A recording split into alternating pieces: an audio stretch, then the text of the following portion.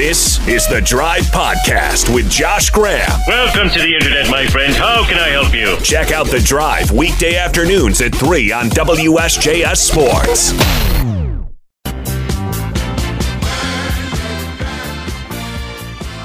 If you ain't first, you're last. Wake Forest winners on Talladega Saturday against Syracuse in overtime. They spliced in Talladega Nights clips during the entire game, and also they gave out the T-shirts, which was very popular. Steve Forbes joins the show now. You've told us in the past that you're big on World War II movies.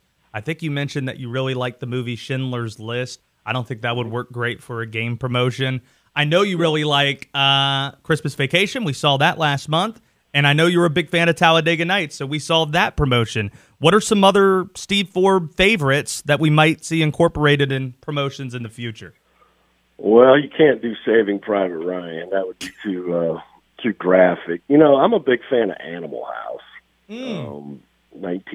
Caddyshack, like Caddyshack. You know, I mean, this is just straight off the top of my head now, Josh. I haven't put any thought to this, so...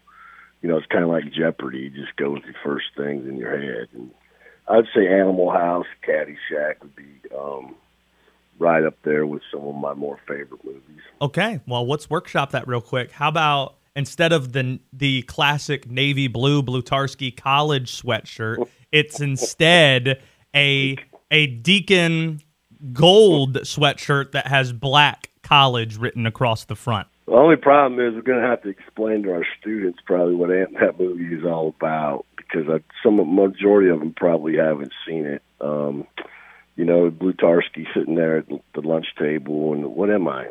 I'm a big zit, and he pops those mashed potatoes all over the place. I thought that was one of my more favorite moments. If you were to ask someone before the year, what are the chances Wake Forest is 13-3 going into the Duke game, they probably would say 0.0.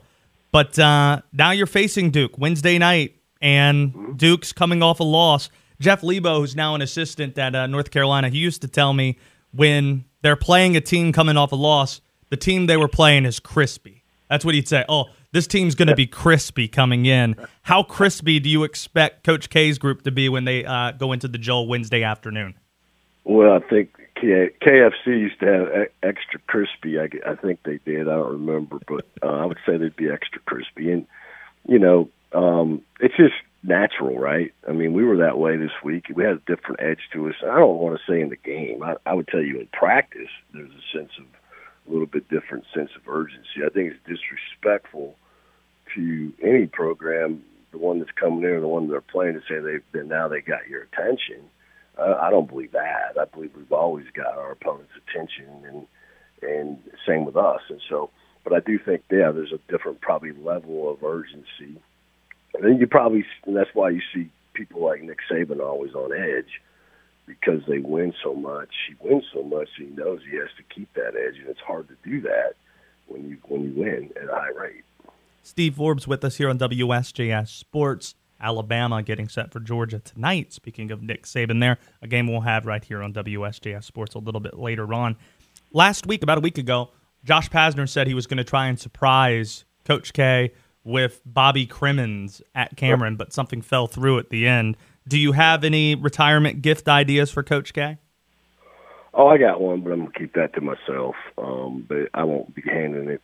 I won't be giving it to him over here, because there's a lot of season left, and we still got to play each other again, and maybe again, who knows? Maybe again after that, who knows? You know, so when the time is right, I'll make sure that I deliver it to him.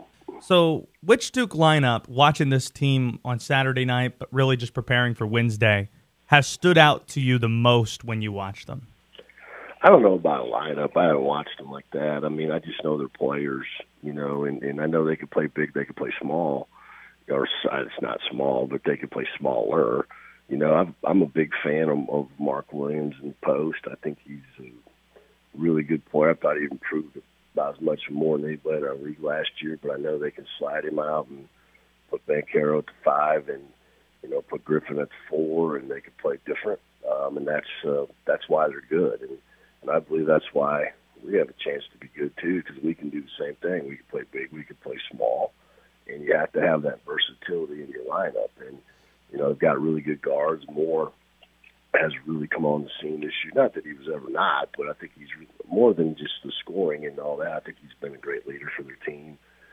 Keels is one of the better freshman players in the country, and Roach is, he's a veteran. He's been around, and so you bring Johns off the bench. He's big, and Baker. I mean, they've got a really good lineup. Dallas Walton was unbelievable for you guys Saturday. Maybe the most important player in you guys beating Syracuse. Do you think, given what you just described in the post, how they can go smaller with Paulo at the 5 or Mark Williams there for the lion's share, do you think this is a game better suited for Walton inside, or maybe Hadim C getting more time at the 5? I think Dallas will get the time at the 5. Hadim's been spending the majority of his time at the 4, and we've been playing Jake Ravy a lot at the 3, and Musius at the 2, and Williams at the 1, just based on the fact that Davian Williamson hasn't been available for the last 2 games. And so, I would think that you'll see Dallas at the 5 the majority of the time. And that's an example of us being one of the bigger teams in college basketball. If you got a 6'5" point guard and a 6'8" 2 and a 6'8" 3 and a 6'10" 4 and a 7'5", you got legit size. And I thought that lineup made it very hard for Syracuse to score on Saturday.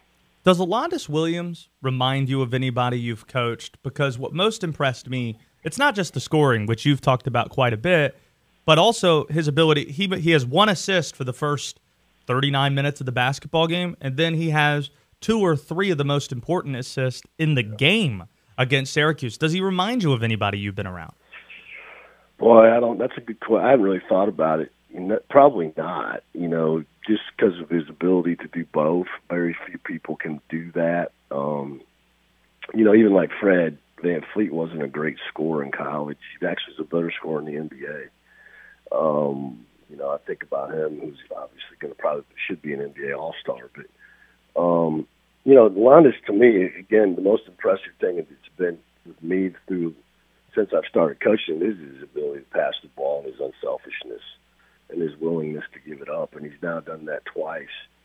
He did it to win the game against Charlotte, and he did it to tie the game against Syracuse on Saturday.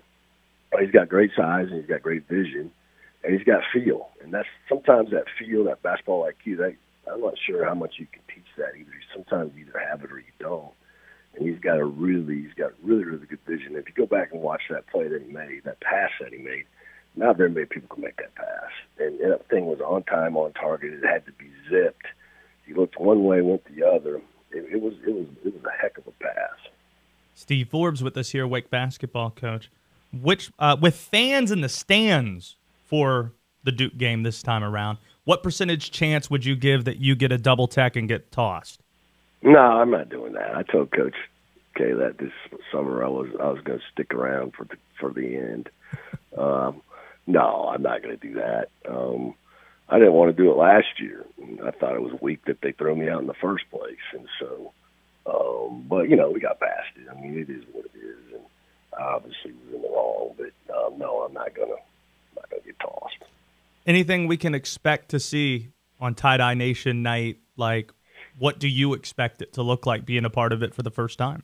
I'm not quite sure. I would imagine, I would guess we're going to have a great crowd. I thought we had a really good crowd on Saturday. We were pushing 7,000-8,000 people. We're continuing to gain momentum and get people back.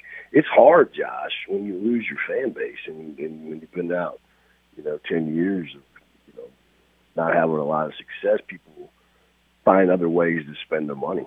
They find other ways how to spend their time. And so I've been very patient with this. And I know the best marketing tool is not Deacon Dega. The best marketing tool is winning. And having a team that people enjoy and people want to watch play, and we have that. And so we're starting, to gain that momentum again, and it's really important for us to have success now and in the future. We need a home court advantage, and my guess is that Wednesday we'll continue to build on what we did on Saturday. Wednesday night, 7:00. It is Wake Forest versus Duke. Coach Forbes, really do appreciate you spending the time as you do every other week during the season. Always a pleasure, Josh. I thought you were going to ask me what my favorite Talladega Nights. Okay, fine. We'll do that. Let's do this right now because the entire game, you don't know this, but I live tweeted the entire basketball game with only quotes. I thought it was classic. I thought it was really good. Thank you. I want to give you credit for that. There's a lot we can't repeat on this family show. So, because I used to drink Code Red, you know what Code Red is? Yeah, of course. Mountain Dew. When I'm out recruiting late at night, I got to pound the Code Red just to make it home. So I'm going to go with Chip. I'm jacked up on Mountain Dew. I'm going to come at you like a spider monkey. Now, I don't know what a spider monkey is. I don't even know if they even exist, but I know if you're jacked up on Mountain Dew, you're ready to go. Can I tell you my favorite Talladega Nights quote? What? To quote the great late Colonel Sanders, I'm too drunk to taste this chicken. We've all been there.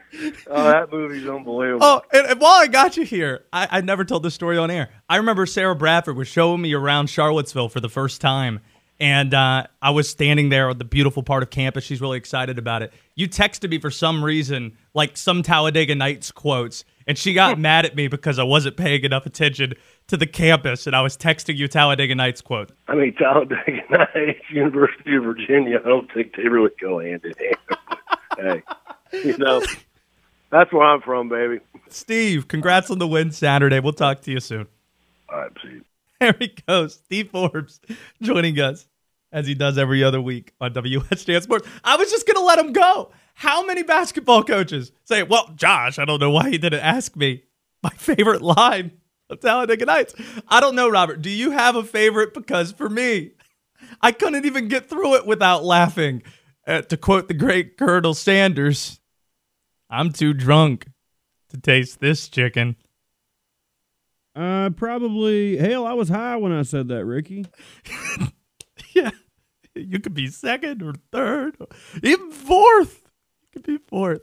I don't know what's coming up next, but I'm sure it's going to be good. You're listening to a Monday Drive.